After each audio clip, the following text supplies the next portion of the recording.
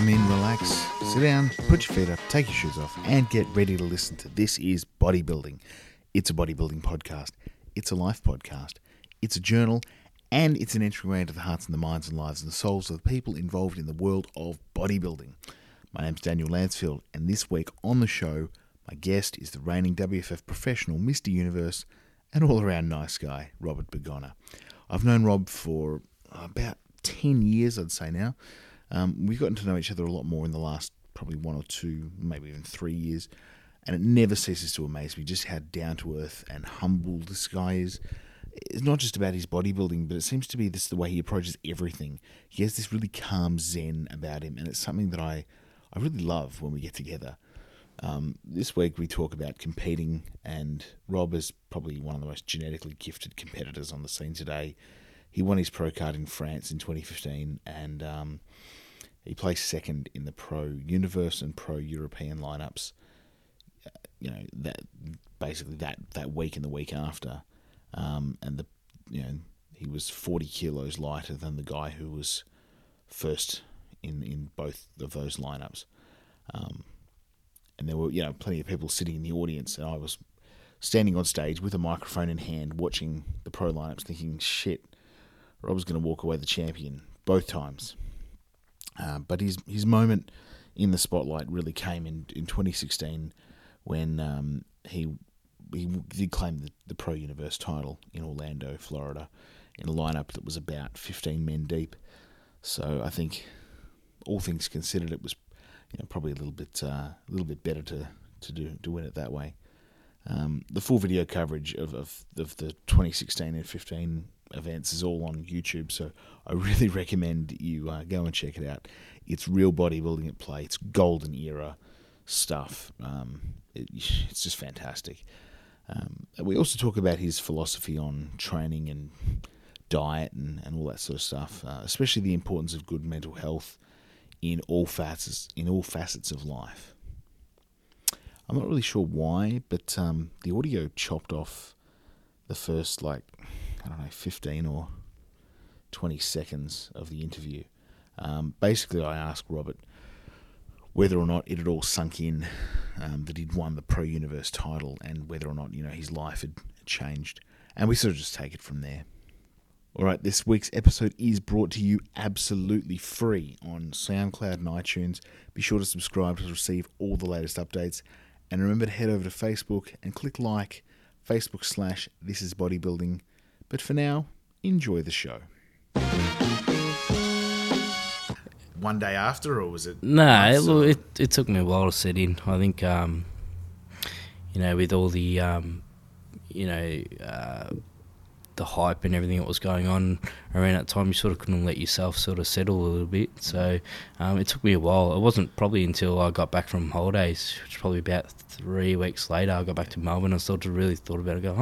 I've actually won the universe, because it's hard because you've got all your Australian team over there and your teammates and that, so you want to sort of support them as well, and it's really hard to sort of, I suppose, be over the moon when you see people sort of, a bit upset with their performance and things like that. So, yeah, it took a while for me to set in. So, is it that sort of thing where you can be happy in private, but in public you've got to be, putting out your arm around everyone? Yeah, I feel like I feel like a lot of the guys, they put their heart and soul into this, and a few of the guys sort of didn't get the rewards that they thought they would get. And to me, it's heartbreaking because I see them, I've seen them, I've trained with them, during their contest prep, and I see how much they put through it, and then to get up on stage and sort of, not get the result they want, it is hard. So I feel like I can't, for me, managing to get that success, was a big thing for me, but at the same time I couldn't show how excited I was. So, and I'm not the type of person, to me, I think, it's good to have a win, but I'm not the type of person who would brag about my accomplishments and stuff like that. So I'd like to sort of, always be humble and give back. I mean, you've been through that yourself, though, where you've put your heart and soul into it, and money and time, and especially money. It's a big thing in bodybuilding that people don't often remember. That when you fly overseas, it's thousands of dollars. It's Yeah. weeks out of work. It's it is very costly, and if you don't get the result that you're looking for, it can be very heartbreaking. I mean, you've been in that situation before, though. Yeah, I was. I mean, not last year. Yeah, actually, no, not last 2015. year. Yeah, I was. Well, you got your pro card in 2015. Yeah, I got my so pro that's card, not- but then I stepped up in the pro lineup, but I didn't know what to expect. I was just happy because I mean, the pro card is something which I was always had my eye on, and I was happy that I accomplished it. But stepping on stage against the biggest guys, when you play second to, guys who are a lot heavier than you, and so you sort of question yourself. But you also beat guys that are a lot heavier. Yeah, and that's the thing. Like yeah. you're probably the lightest Yeah. guy on stage, not Yeah. the smallest, but the lightest. Yeah, And I mean, I remember.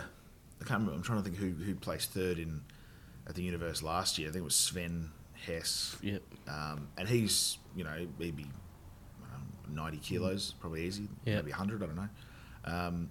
Flor Pascal from France. He was a big guy, but you've obviously got that combination of symmetry and size, and that's perfect for your frame. yeah. But even still, I mean, is it always that process of doesn't matter where I place, if there's someone ahead of me, then I haven't done as well as I wanted to? Oh, I think that every prep I go into, I try and push myself to the limit. So I can't, I never doubt how much I've put into the prep. And if someone's better than me on the day, well, I can't change that. I've worked, I like to think I work hard to get the results that I want. Like, for example, 2014, I placed second to a good friend of mine, Thomas Booster, and mate, his condition was remarkable.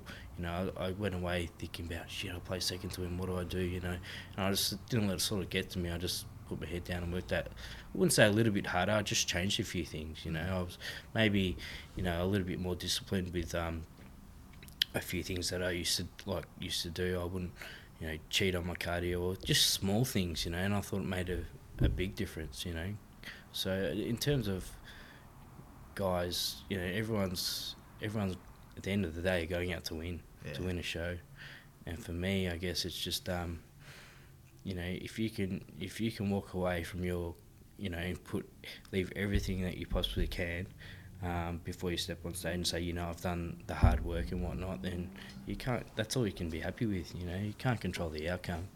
Yeah. Is it one of those things though? Where, you say, I've put in all this effort and I didn't get the result that I wanted, and I know a lot of people at the end of a prep, and they've competed and they've got second or third, or maybe they didn't place, and they'll start trying to rubbish the people who did place first and second and third.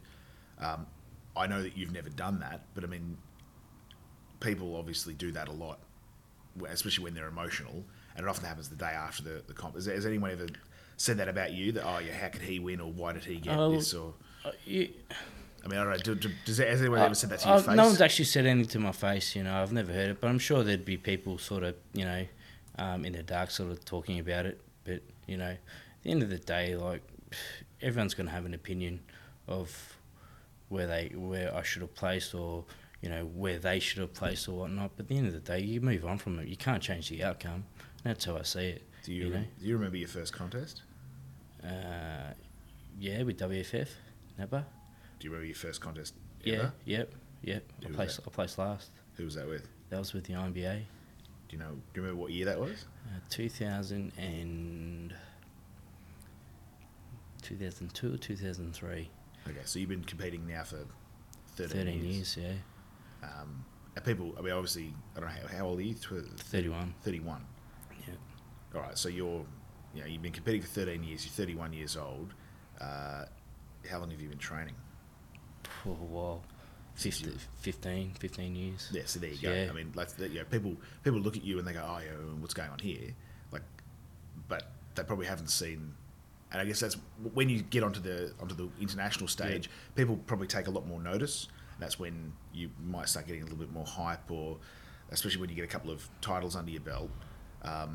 People go, oh yeah, here's this guy, and they probably haven't seen all of the stuff you've done locally in Australia or whatever. Is it a big thrill when people start recognising you? Oh, it's great. It's great when people start to sort of know who you are, or start to recognise what you've sort Has of anyone ever achieved. stopped you on the street? And gone, hey, Oh, aren't you- actually, it was funny because when I was in Florida, one of the guys, well, at Disneyland actually, Disney World, and one of the guys goes, "Oh, you're that guy who competed yesterday." I'm like, "Yeah, and you won the show." I'm like, "Yeah." He goes, "Oh, congratulations." I didn't know who he was, but it was good that people sort of recognise who you are, and like I could basically just chat to anyone, about anything, and it's not. That's the good thing about it here in Australia. It's like, I can go to a local gym, I can just train in a jumper, and no one knows who I am, which is good. Or they probably know me by name but not by face. So, I like that. when you started competing, you were, I'm trying to think, you were 22? 13 years? No.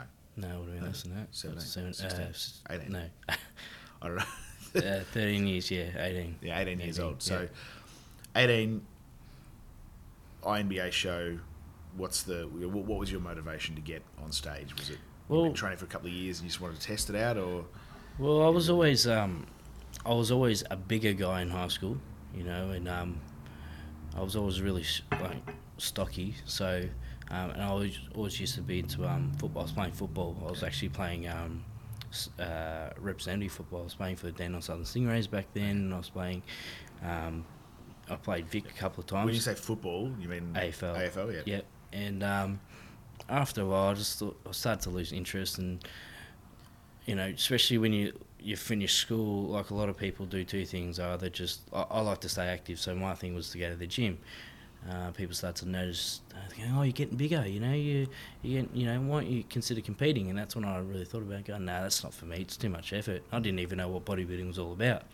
But then I went to a show, and I went, yeah, I could probably do this, and just stuck with it. Stepped on stage, my first show, had no experience what I was going to do. I stuck to a diet, but it was something I actually read in an Iron Man magazine, and it didn't work out. I forgot the whole cardio process as well. You didn't know what to do about cardio, but you learn, and then when you start speaking to people, that show I was speaking to people after the contest, and they'll tell me what they were doing, and I sort of put it all together and going, oh, okay, well, maybe I'll just change things up, and that's where it pretty much started, and yeah, I fell into it. I believe for me, it's a bodybuilding is a lifestyle. You learn about yourself every single time you compete, and for me, bodybuilding gives me a focus. Like, I've been to places, I've gone through hard times in life, and bodybuilding was sort of, for me, was the answer to sort of get me out of that, because it was a goal,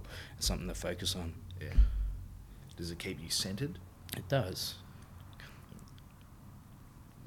Do you sit there at work and think, I just want to go to the gym?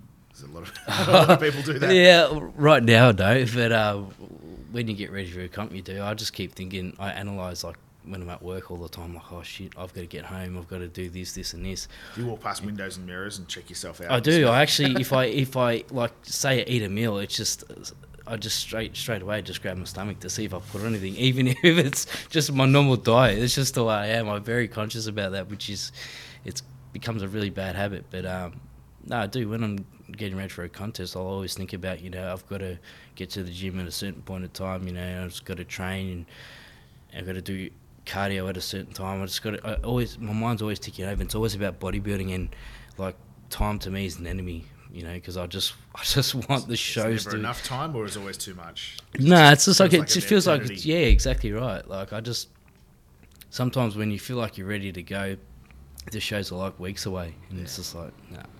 So, I mean, your process early in your competitive career, was that all managed by yourself?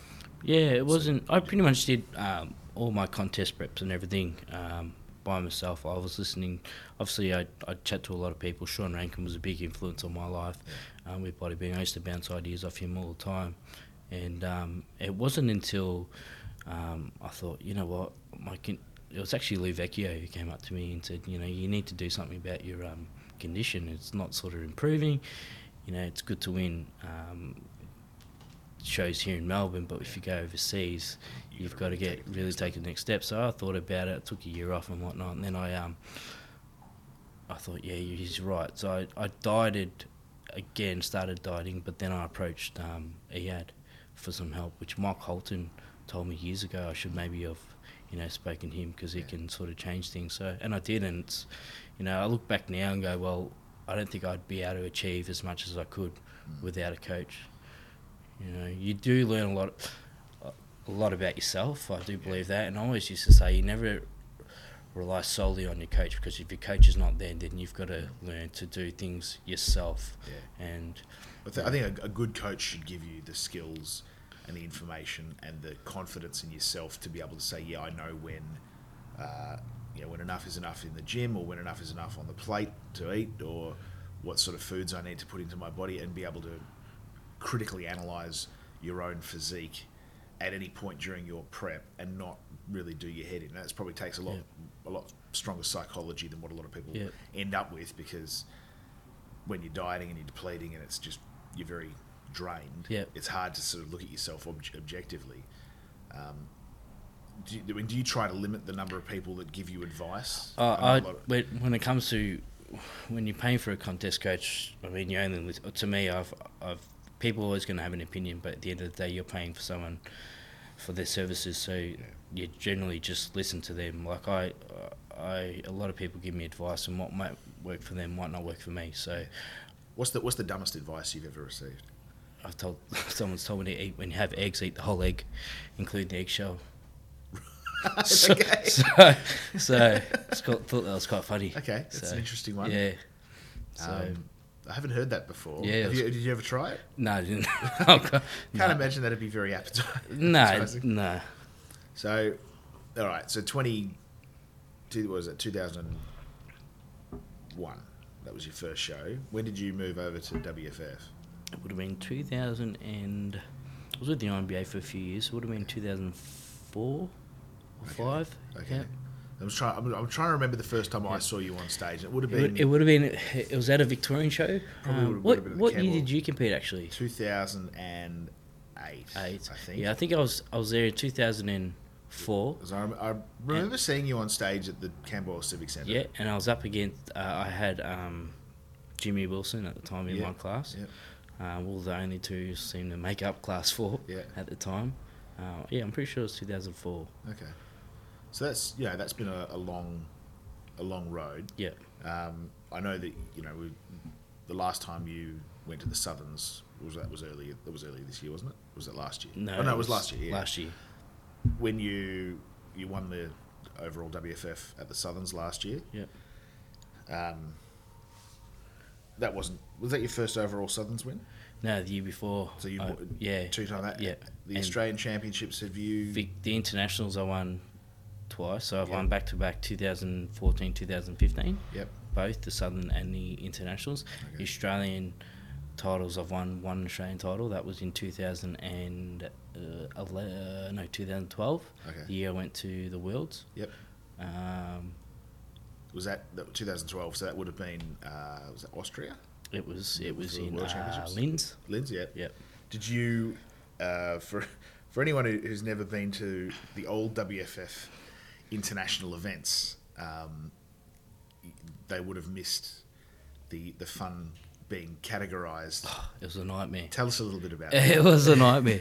So I remember the first universe I did in 2009. I went with there was quite a few. There was who was it? Alistair White at the time. There was Blair Loveday. There was I'm not sure if Wayne Wilson went that year, but Dave Nazaroth, Wayne probably would have been there. He hasn't missed a beat in 15 years. Yeah, I mean it was awkward because I didn't know what to expect, and a lot of guys would, all we get told is you got to turn up. It was like 5 hours before the show starts, and all you do is a lot of guys wouldn't be tanned or anything. They have a hairy chest and whatever, and try and hide as much definition as possible. And how they used to judge it is they used to look at you and go, "Yep, you're too hard, so you're going to get bumped up." So, I remember that year they tried to put me in the same class as Christian Porthill, and I scratched my head and went, "Really? Like, look at him compared to me." But it was just a weird process, the way they did it. It wasn't sort of really, really fair. And I remember, like, they would categorise you and say, yeah, you're in, say, the performance class or whatever it might be, and then you'd go back, great, this is awesome. You'll go back, get ready. The show will start in 4 hours time, whatever. You'll step on stage. As soon as you start doing your quarter turns, they'll look at you again and go, "No, you're too hard." They'll bump you up to the next category.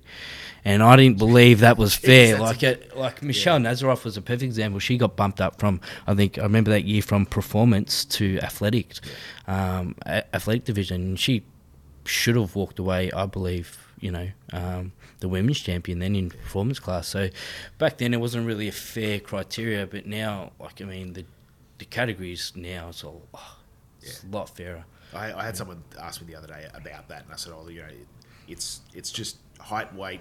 Everyone in their class is a similar height weight ratio. No one's more than, if you're the shortest guy on stage, no one will be more than 10 or 15 kilos heavier than you.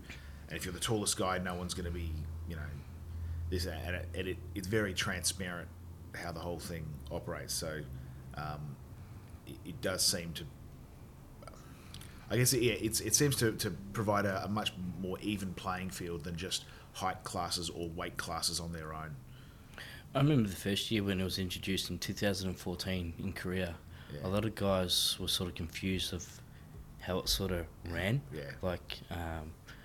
We all thought, I thought that I was just in the class, there was so many classes and I was only against the guys who were under 65 kilos. That's it. But no one sort of knew how that actual structure ran. But now it's it's clear.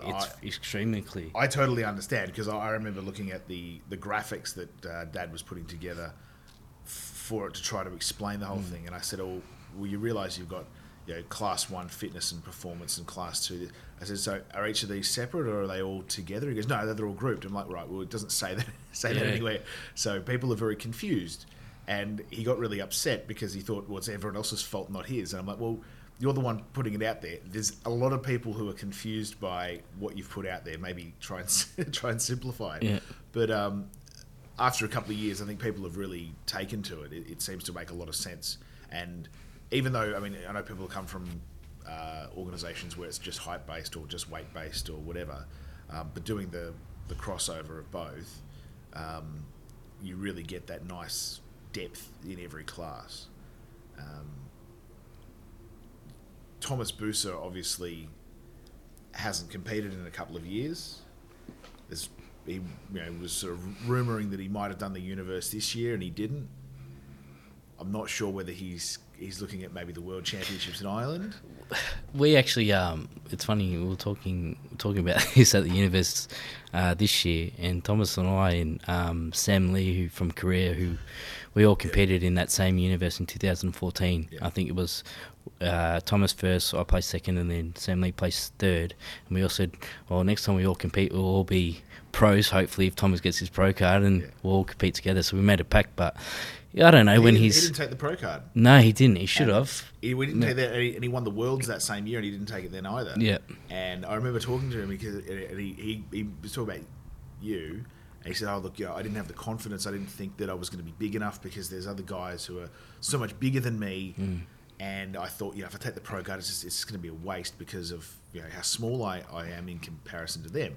And he said when he saw you on stage in France and Italy last year, that totally changed his perception about what someone can do, because it's not about how gigantic you are or how heavy the weight is on the scales. It's about how well you're put together and your aesthetics, which you obviously have in the. That's the one thing I've liked about this whole sort of structure. This height and weight structure, and getting the pro card. You're trying to bring back that sort of that golden era, which is great. Any height, any weight, but then it's a condition game. Everyone knows that.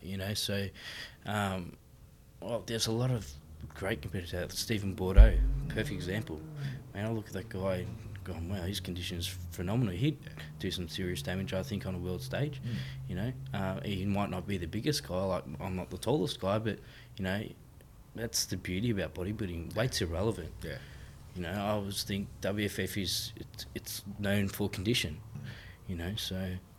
But it's how well you put together. But I mean, again, you've been training for a long time. You've been competing for a long time. You've had the right people in your corner throughout your preparations. So it's and you've got good genetics. You've got the genetics that give you a good shape. And I mean, people can train for 20 years, do all the wrong things, get all the wrong advice, and look shithouse. You're fortunate that you've taken a path that's given you really good results. I think the problem is people. This is my personal opinion. I think a lot of people try and every year try and get bigger and bigger and bigger, and then they find that their proportions just blow out. They're not symmetrical anymore. They end up looking like shit. Yeah. I remember seeing a video of Lee Labrada, and it would have been, I think it was the 91 Olympia, Yep. and it was the interviews beforehand, or maybe the 92 Olympia, I can't remember. And he's sitting there and he's talking about, everyone else is talking about how much muscle they've put on and how massive they are, and he's like, I've really dialed things in, and I put on 5 pounds of lean muscle mass this year. That's like 2.5 kilos, 2 kilos. Like that's all he needed to do, and he comes out and he looks as good as he always did.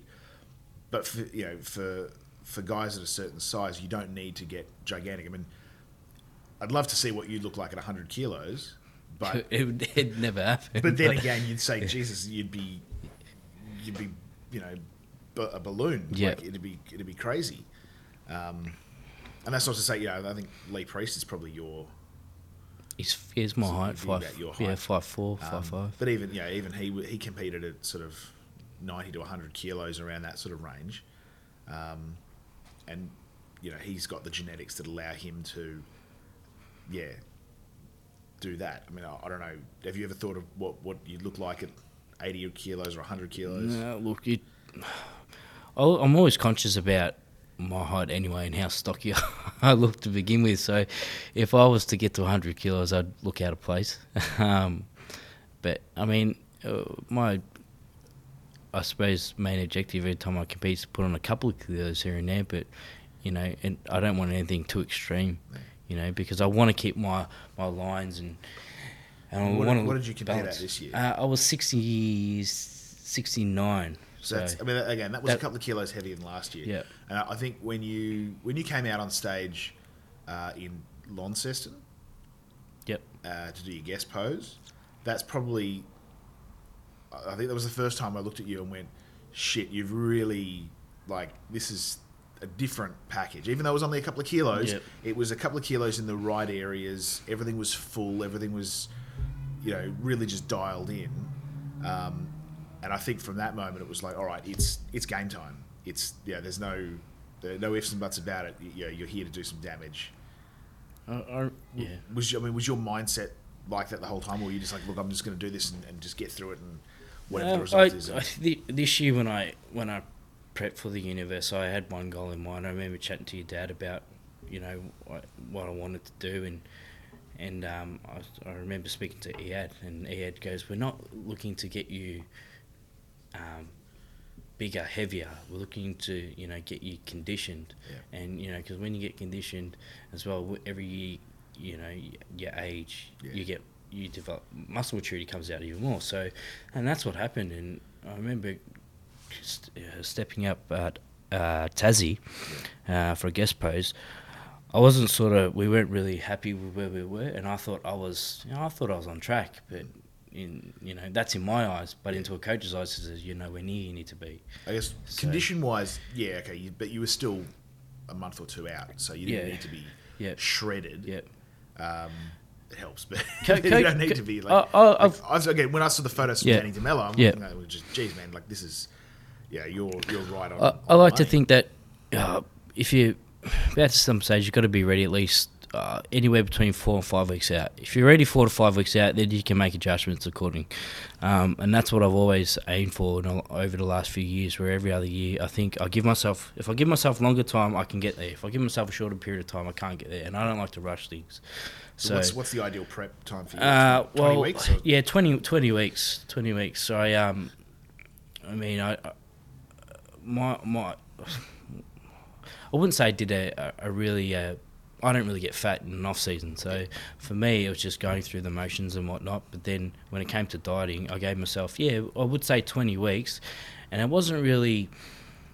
It was just we went through different phases. So we went through just getting everything, going, and then we get to about 16 weeks out, then we'll start to build the process a little bit more. 12 weeks out, a little bit more, and then 8 weeks out we go hammer and tong, and that's exactly what we did, and it all came together in the end. So, So 20 weeks I think for a show is ideal, unless you're like. I mean, I know, like Stacey Papadopoulos is another WFF pro.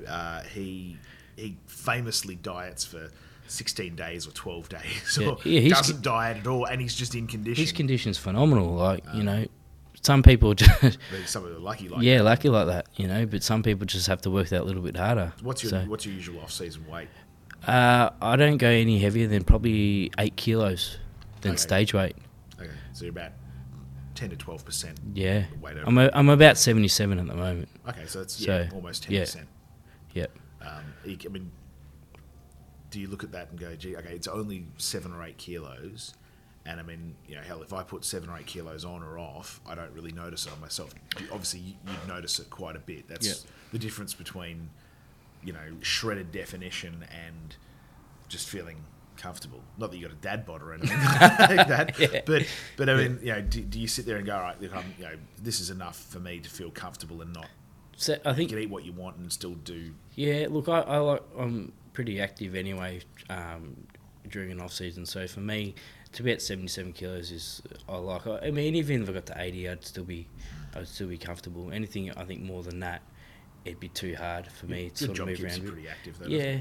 So you work for Citywide. Yep. What's your main role there? We can do anything. We can do anything from.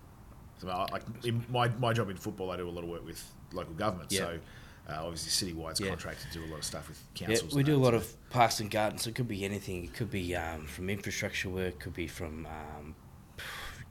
line marking to mowing ovals. Could be anything.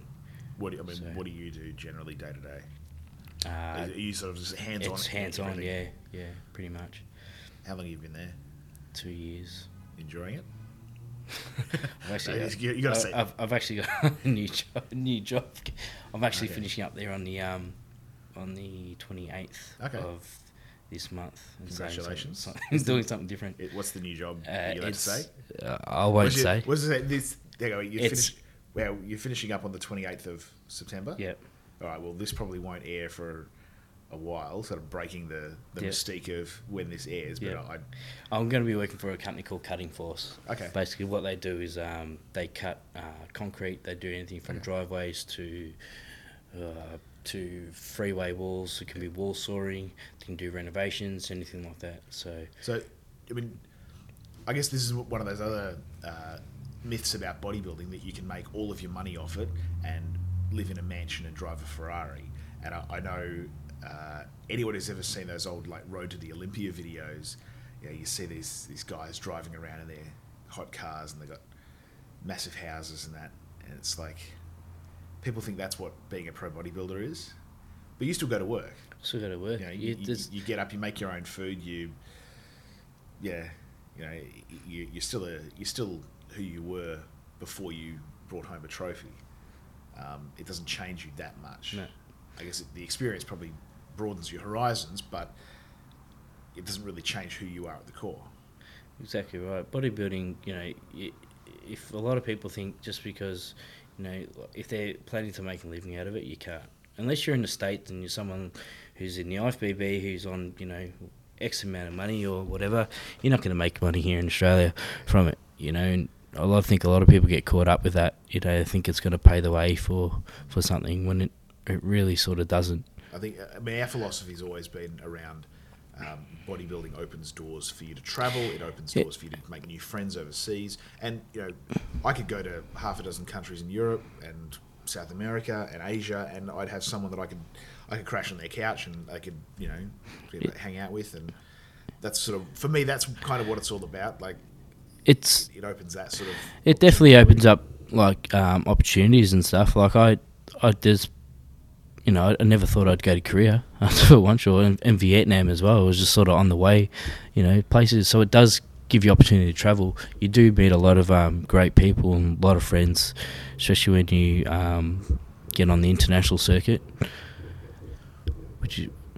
What was Korea like for you? it was frustrating getting around. It was really frustrating. A lot of people, sort of being a foreigner in another country, not knowing where to go, and then a lot of people. I mean, I don't speak Korean, so but they didn't sort of really understand too much English, so it's really, really hard to get around. In the end of the day, we managed to find someone at the hotel who spoke pretty good English who'd sort of direct us where we need to go. So, but I think that's often the fun of. That is the beauty of travelling. It's seeing how it's diverse. It's great, but it's a challenge. It's like when you go to Europe. It's the same thing, getting to places when they're in the middle of nowhere. It becomes a headache, but it's an experience itself. How many times you've travelled to Europe a few times? Yep. And there'll be the bodybuilding contest in literally the middle of nowhere in a basketball centre at some remote town because it was a little bit cheaper to go there than wherever. And you get off at the airport, you think, oh yeah, this is beautiful, and then you get in the car or you get on a bus and you drive for 6 hours to wherever it is. And people don't see that. People don't realise that. They go, oh yeah, you look really great on stage, or yeah, you should have beaten this person or whatever. But you're like, yeah, but you didn't see everything that went into that. Even the journey from the airport to the actual contest often is a big thing in and of itself. I remember a couple of years ago there was a team overseas from Australia, and Dad was there with a few other people, and there was some big gang of competitors, and there was the option to go on the train or drive. And I think the train had to stop, and it was going to be sort of a 10-hour train ride, or they could drive, and it was going to be 6 hours. And Dad opted for the train, and these other guys got in a car. Thought, bugger it, we'll just drive. I think the train might have been delayed, that's why it was going to be 10 hours. The other guys got in the car and they were going to drive, and there ended up being some enormous wreck on the freeway, and there were all these delays, and then the car broke down. Wow. And they ended up, it took them like 24 hours to get to the contest, and meanwhile, everyone else who took the train got there in 5 minutes. But I mean, I can only imagine what it would have been like being in a car with 5 dieting bodybuilders breaking down on the freeway, taking 24 hours, and they probably ran out of food and all that along the way. And that's the sort of stuff that the people never really see, and people don't really tend to talk about it because it's a bit, I don't know if it's taboo in bodybuilding, all that sort of behind the scenes stuff, but people don't tend to talk about that as much as they talk about the experience they had on stage. Well, but I'm glad you mentioned that, because when we were in European Championships last year, so we're coming from France. Now France to... Did you drive? No, I caught a plane, but our flight was cancelled, and they didn't notify us about it.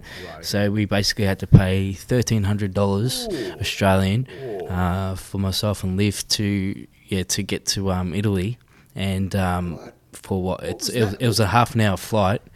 Hang on, what was that $1,300? Because that was the only flight going to where we needed to be. Like, I think it was going to Florence, and then we had to get our trains from there. The thing is, we had to get our trains. Like, if we didn't make our trains, we'd have to pay.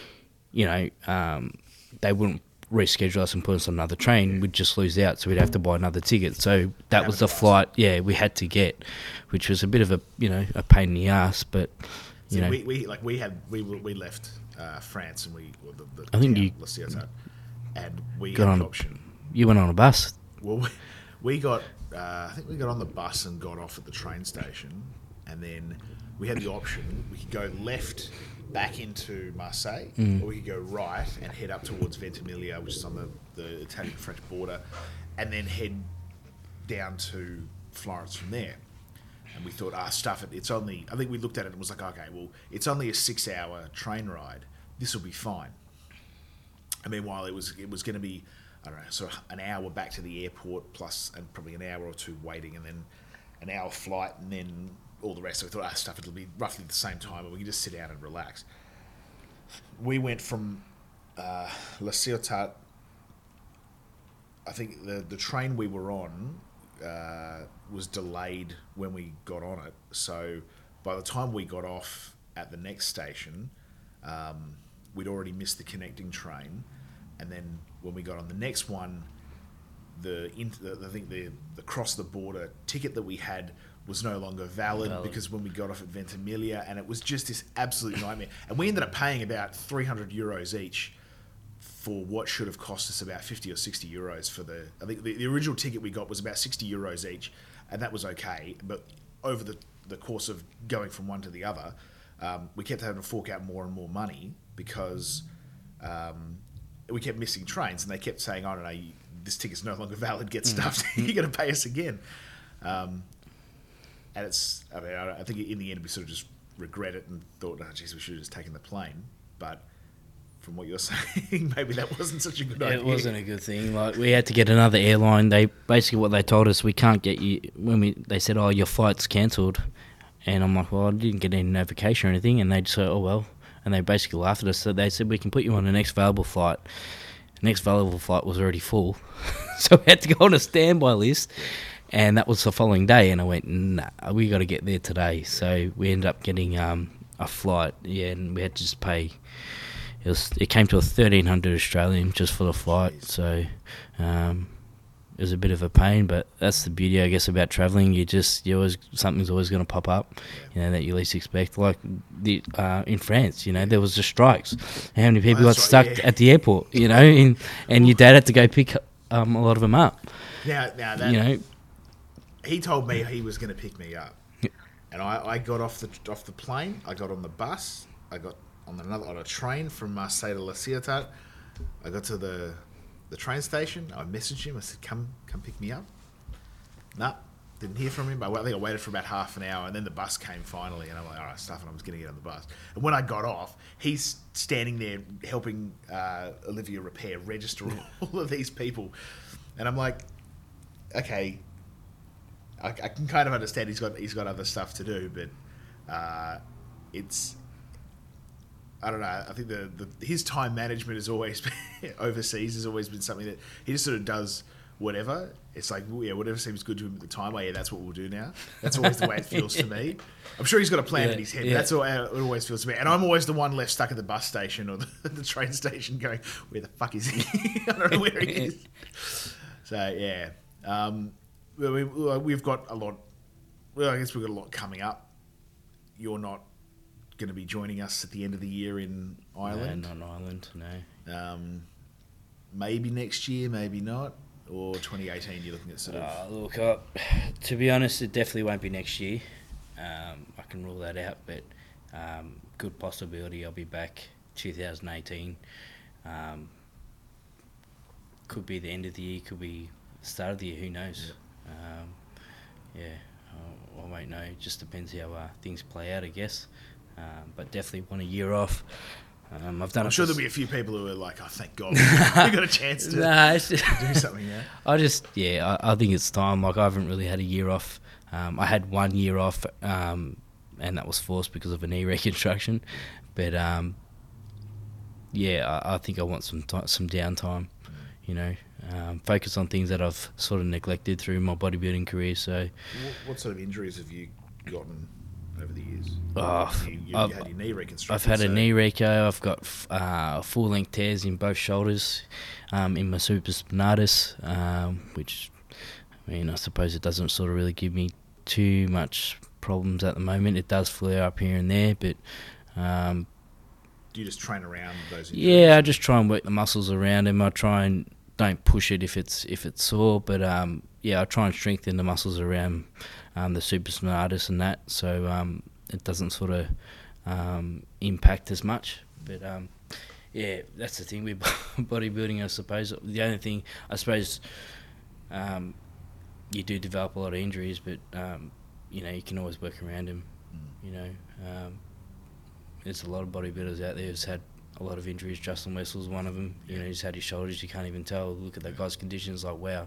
Well, but you can't tell you've got knee. I couldn't tell from that you've had a knee reco or your shoulders have got some, issues. Dad always says if you got faults, hide them. And so that's what I'll try and do. So people don't see it, but yeah.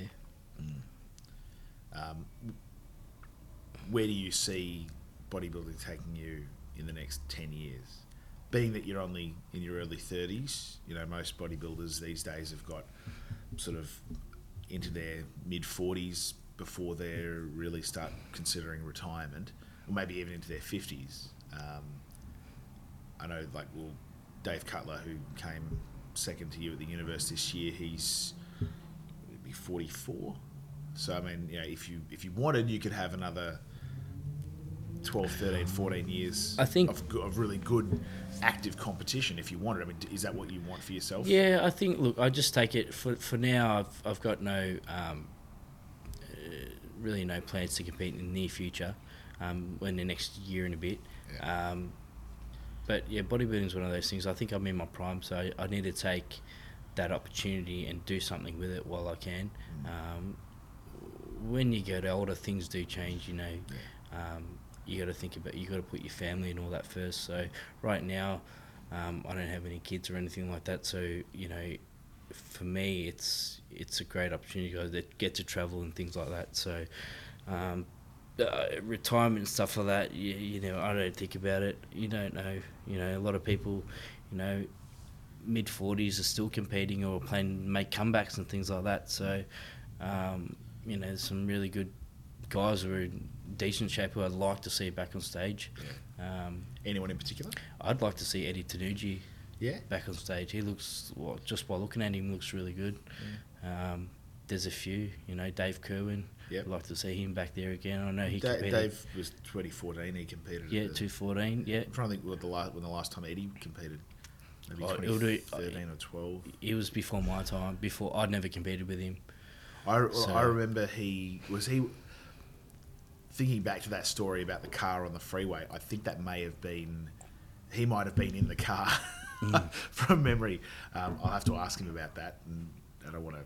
Yeah. I don't want to. Yeah. Also want to say something out of turn, but I had a laugh. You know, it's like bringing up memories about the universe and that. Like I'd like to see Blair Loveday up there as well. Yeah. Yeah. I mean, he used to. I think he did. I don't know how many universes, same as Wayne Wilson. Just you know, so I'd like to see him back on stage. You know. I remember like, what was it? It was the Campbell Civic Centre probably 10 years ago now. Maybe not 10 years, maybe a little bit later, but he came out on stage and I was just blown away. Like, you know, everything was round and the shape on him, the shape of his muscle bellies was so, round. And I'd never seen anyone at that size with that sort of shape to him. But yeah, I mean, seeing him back on stage now that he's had a few years off, I don't know what his training's been like. I think the longer people stay away from the stage, the less reason you've got to keep training hard and all that.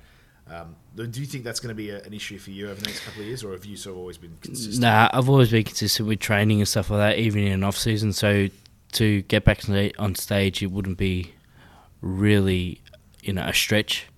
Yeah. Would you consider taking clients on to prep? Yeah, look, I've had a lot of people approach me, inbox me just probably on Facebook about if I was considered to do consider prepping them for upcoming season stuff. And me personally, just I'll leave that to the expert. I don't classify myself as an expert. With a bodybuilding coach, I suppose. Given that you've got 13 years experience, you've done I don't know how many competitions, probably 30 or 40 by now. Pro Universe title under your belt, national titles, state titles, and you're sitting there going, I'm not an expert. No, look. Like, I think, okay, shit, there's so many people who do one comp and then they're a posing coach or they're a diet expert or they're a comp prep expert or whatever. I mean, in your eyes, what does it take to get to that expert? Well, yeah, I suppose I've to put your trust in them. Then? Well, I've got the a lot of guys have come up to me like, I don't know how they work, I don't know what they do. I'm more than happy to give people advice, or little things that have helped me along the way. It might not help them, but this is just things that have helped me. But taking on someone as a client, that's a big responsibility. I mean, you've solely got to put all your effort into them and whatnot. And like, I don't want to be doing that, because if things don't work, you're the one to be blamed for it. Or you could go back to the competitor and go, well, have they done it? You question yourself, go, have they done everything you possibly have given them, or or you told them to do, but they haven't done it. So I don't really want to be taking that responsibility. You know, I'm more than happy to train people. It's different than looking after their diet. Training with people is probably a lot more fun. Yep. I know. Yeah, Dad always said that the most fun part of bodybuilding was just the training. Yep. Getting on stage wasn't that fun because you've got to diet and you've got to pose and you've got to be bare your soul to an audience and people around the world and all that. It's just that sort of level of discomfort that you have to really bring yourself out of your shell. Yep. But when you're in the gym, most people feel like they're in their element and they're comfortable and they're at home. Not only that, who would want to diet with me? Like, what me as a coach? Seriously, if they know what I do for my diet, they'd go, "That's just boring." What do you do for your diet? It's just fish, and more fish. Like, it's just no steaks. No, I don't. I have maybe red meat, maybe once a week, if that. All my protein sources are normally just fish. I haven't touched chicken for the last 2 contest preps. I've done that in the past, and that's just worked for me. And it's just a lot of greens. I do a lot of. So I basically do 4 days or 5 days no carbs. Smell fantastic. Oh, it smells hideous. But Liv always complains and says, "Yeah, we got a bloody steam oven. That's what you use it for." And I'm just like, nah. Just having steamed fish is like, nah. I'd rather just put it on a pan, with nothing on it. So, no oil. No oil, just straight on a pan. Oh, okay. In that case, then what kind of pan do you use? Oh, it's a non-stick pan, mate. I couldn't tell you what type of pan. It might be a Circulon. I don't know. I know. I've got a fry pan at home. It's one of those, no oil, eco green things, and you can chuck an egg on there and at a low heat, and it'll cook perfectly, and you don't need any oil. Nothing gets stuck to it. Yeah, that's the same with this pan. Okay, same thing. So, yeah. I mean, I've had non-stick pans before, but you've got to use oil, otherwise everything sticks to it. You're like, what's the point in that? These pans are pretty good. And the last thing I want, especially when I'm cooking fish, is I hate when fish sticks to a pan because it crumbles. And then when I go to have it for lunch, I look at it and go, I just cringe. I'm like, I can't eat this. It's probably as important to stock your kitchen with good equipment. And people, especially in bodybuilding, they try and do everything on the cheap. But I think investing in good fry pans, good Tupperware, good things that make it easier for you to cook good food and enjoy what you're eating. Yep. That takes the pressure off. Even if you spend $100 on a fry pan rather than 20. Yep. It's like, all right, but that $100 fry pan will last you probably 10 years, and it'll be non-stick, and it'll be fantastic, and you won't have to use oil. Do you sit there and go, geez, I'm spending a lot of money where I could probably put it away and save for other things? Absolutely. Does it ever make you stop and go, shit, I really should just give this all away, because it takes a lot of money to do bodybuilding, even though it makes me happy, but I could probably spend this money on... I suppose I never really look at when I'm in an off season. Yes, you're a little bit more level headed, and you think back, oh shit, I've spent a lot of money during my contest prep. But then when you're actually competing, your head's all over the shop, so you don't really think about how much money you're actually spending. One thing I've always said, and I said to Liv, like, for me, if it makes me happy, like which bodybuilding does, because I'll learn a lot about myself, I'll just keep doing it. To me, it's like, it's something to focus on, and that's, I think, the biggest thing is some people compete for the wrong reasons. I think, knowing Liv, she's very supportive of what you do, but she's not so heavily involved in the bodybuilding world that the two of you are just this,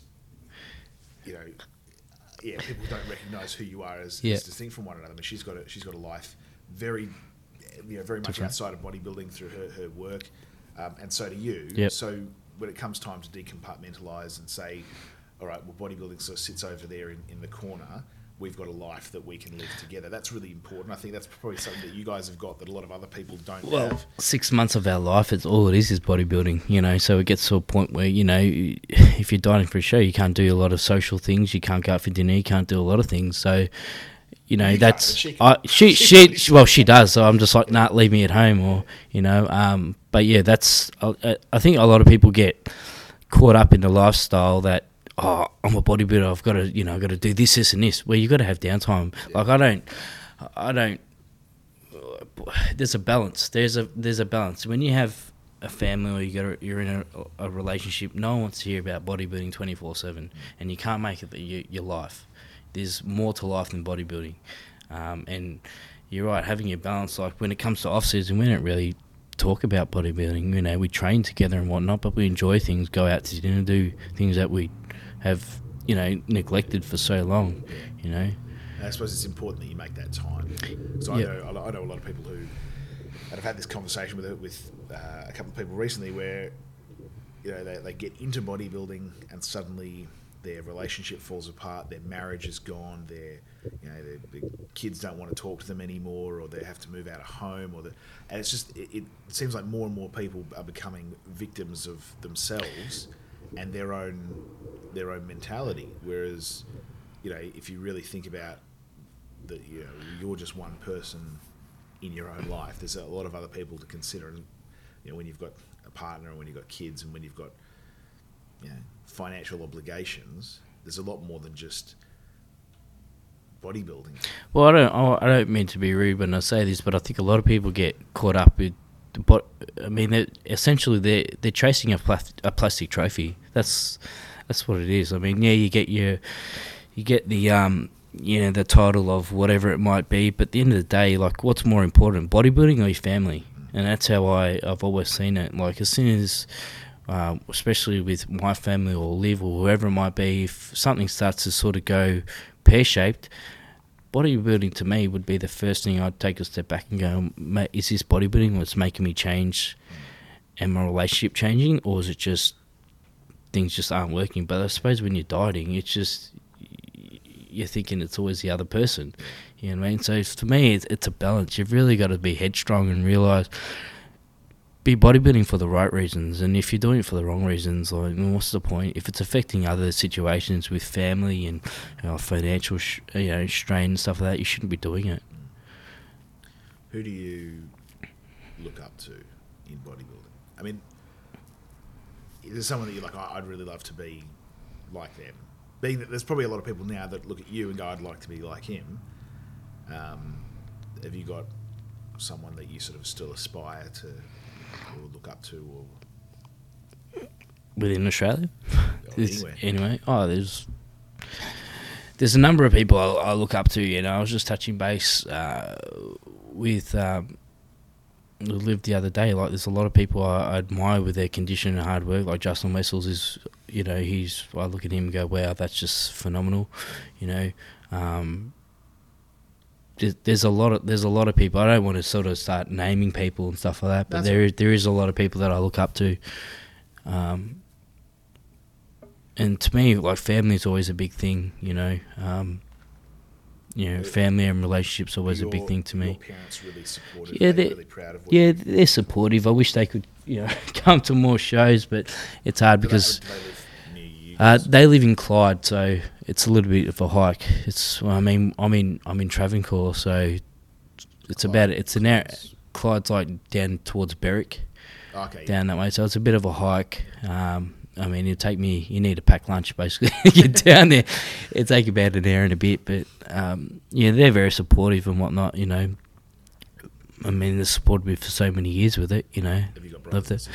Yeah, my sister, every time I travel to Europe, I'll always stop by and stay with her. Where is she? She's in London. Okay. So I'll always fly. Wherever the contest might be, if it's in Europe, I'll always go and see her either before or after. She's very supportive. My brother's always into his training. He trains down in Hallam. Has he competed? No, he's... I'd love to see him compete. Yeah, he used to be a guy who was really overweight. He used to be about... he was probably about 100 and... maybe 120 he got up to. And then he's down to about... 75. Okay. So he's more into his athletics and stuff like that. So, but he trains pretty hard too. So I'd like to see him step on stage one day, but I doubt he would. Oh, if you're going to get someone ready for a comp. Is he sort of similar height to you? He's a little bit taller. He's 5'9", but his structure, I think that if he was going to beat, he'd be more rounder than me, I think. Well, there's a challenge then. Yeah. Well, yeah. So, but yeah, I don't think he would do it. He'd want to do it, you know. He's into his running too much and stuff. So, we're all being a fitness family, you know. If it makes you happy, that's the main thing. All right, I've got some final questions. What do you consider to be your most significant accomplishment in bodybuilding? It'd be definitely winning the Pro Universe. Pro Universe 2016. That was something I've had my eye on last year. I mean, winning my pro card, I suppose that was my main focus of trying to really win it. And you can't control the situation, but that was my goal, was to get it. And it was nice to know that I could win a pro show. That's what I wanted the most. When have you been the most satisfied in your life? I think I'm the most satisfied in my life is right now, knowing that I've accomplished what I've set out to achieve. And there's still obviously things to do in the future. Exactly right. You're in a good place now where you can use this as a nice launching point for all the awesome stuff to come in the future. Yeah. I don't know. Have you ever seen Inside the Actors Studio? No. So there's a question at the end that James Lipton always asks, and it's if God exists and you arrive, or if heaven exists and you arrive at the pearly gates. I don't know if you're religious, but if you arrive at the pearly gates, what would you like God to say to you? You lived a good life. I think you have so far. No, to be honest, I don't know.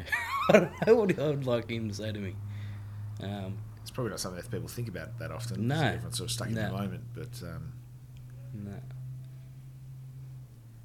do you get very philosophical? not really. Just try and keep your head in the game, and Mm-hmm. I think it's important.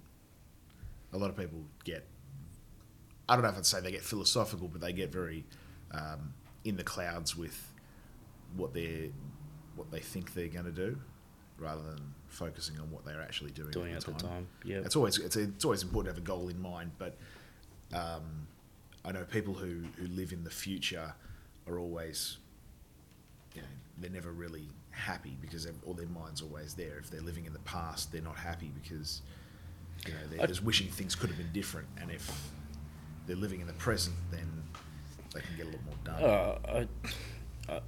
You shouldn't really sort of, I don't know. I don't sort of live in the past or think about, what I should have done differently or this and that. It's just, it is what it is, and you move forward. And that's how I see life. Yeah. You can change things moving forward. You can't change the past, and that's life, unfortunately. Yeah. I mean, you mentioned Sean Rankin before, and obviously he's no longer with us. Yeah. Was that a big wake-up call for you and everyone in that circle, that it's not just about what's going on in my head? You've really got to take care of one another. Yeah, definitely. Like I used to catch up with Sean, frequently. I remember I saw him.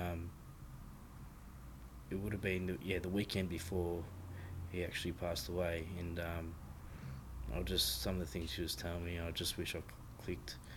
I guess it's often like that though. People, when you look back, you go, "Oh, geez, that was what they were saying to me. What I heard was something different because I was in a particular place at that time." But I think there's. I'm just trying to think. There's a number of people that we've that are no longer with us for all sorts of different reasons, and they're in the bodybuilding community. And we often think that bodybuilding is something that should make you happy, it should strengthen you. But people, if they're predisposed to mental health issues or whatever else, very often it does come out in bodybuilding, whether you're prepping or you're just sort of living the lifestyle. And I know that people can have as many mental health issues when they're I think it becomes a lot worse when you're prepping because you physically and mentally you're drained. But when you're not prepping for a show and you're maybe you feel a little bit overweight and you're feeling bad about how you look, and that kind of compounds all of the other demons in your head. I mean, it's a very difficult thing to try to reconcile in your own mind. If anyone's struggling with who they are or anything, what would be your advice to them? People, you're not alone. It doesn't help. It doesn't hurt to talk to people. Talk to people. Like, I think a lot of people, when it comes to like depression and things like that, or whatever it might be, or people having problems, they don't sort of speak up. Or if you do tell someone, a lot of people don't know how to like react or how to respond. Like, how can you help them? Like, they don't know because they're in shock. And then most people are like, oh, you'll be right. Like, tap you on the shoulder. But no, it's a lot deeper than that. Like, so it. Well, I remember being in a place probably about 4 or 5 years ago now with living with an ex-partner, and I commented one day that I felt really depressed, and I was just very unhappy with where I was at personally and where we were at and everything, and the response I got was more or less, oh, you're telling me this is all my fault. And I'm like, I felt right then and there that I was like, all right, well, I'm totally alone with my mental health issue, and I sort of had to try and work through it myself, and I had to talk to other people. But it's very often it sort of comes down to that you can't talk to the people closest to you. You have to sort of go outside. I think unless you've experienced something or you've experienced it yourself, and someone's coming up to you telling you, hey, I'm not right. You can sort of relate and you can sort of help them. But someone who's sort of, has never dealt with anything like that, a lot of people just don't know how to deal with it. They just brush it off. Yeah. I guess it can be very uncomfortable as well. That, and it's not something that people really like talking about, especially in bodybuilding, because everyone tries to just focus on the physical, but the psychological, the mental health is something that I think is a lot more important nowadays. Because of the predominance of people either hurting themselves or falling victim to mental health issues, and it really, it derails their entire life, or it ends their entire life, and it's just not something that we want to see. So yeah, I think it's a bit of a heavy topic, but one that probably needs to be brought more to the forefront.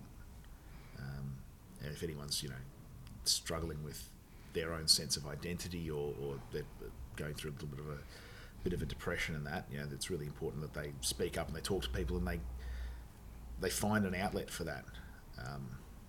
I know for some people bodybuilding is that outlet, but for others it actually brings out the demons even worse, and it's a real balancing act between what's healthy for you physically and what's healthy for you mentally. And sometimes getting into the gym and training actually does do a lot for your mental health, and other times taking that bodybuilding lifestyle to the extreme where you're dieting and you're getting on stage can actually be a real negative thing.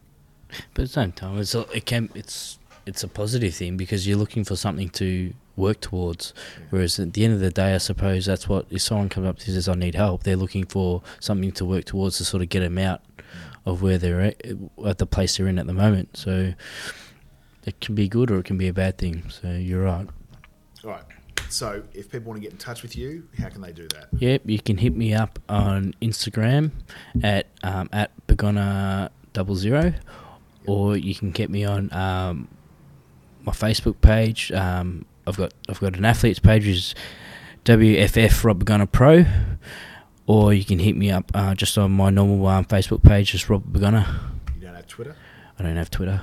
No Tumblr or no Tumblr, nothing like that. Snapchat or anything like that. All right. You don't live your entire life on social media? No. But if people do get in touch with me, I'll definitely get back to you. And obviously, if anyone wants to sponsor you or fly you around the world or get you guest pose, they can catch you on Facebook as well. Yep.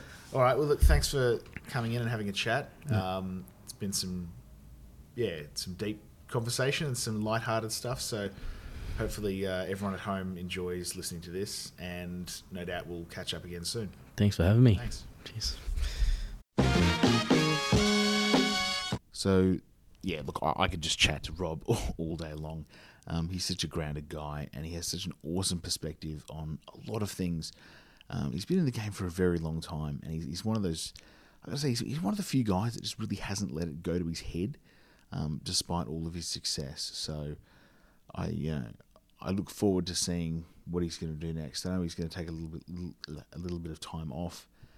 Hopefully, start a family and whatnot. But yeah, he's one of those guys that I genuinely hope succeeds. And there's not a lot of people that I can say I look at and I go, yeah, you really deserve every good thing that comes your way. But he's one of those people. So I'm about to head over to Ireland and England in the next couple of weeks for the NABBA Universe and the WFF World Championships. While I'm away, I'm going to sit down with a few people and record some special episodes of This is Bodybuilding Abroad. So watch out for those episodes coming up in the next couple of weeks. As always, please feel free to comment, leave a comment, or get in touch with me if you want via Facebook, SoundCloud, or stalk me to my car. Maybe just the first two, I don't know. If you have any questions or anything you'd like discussed on the show, please drop me a line. But other than that, look, that's all from me this week. Next time you hear from me, I'll be in merry old England eating spotted dick and other inappropriately named foods.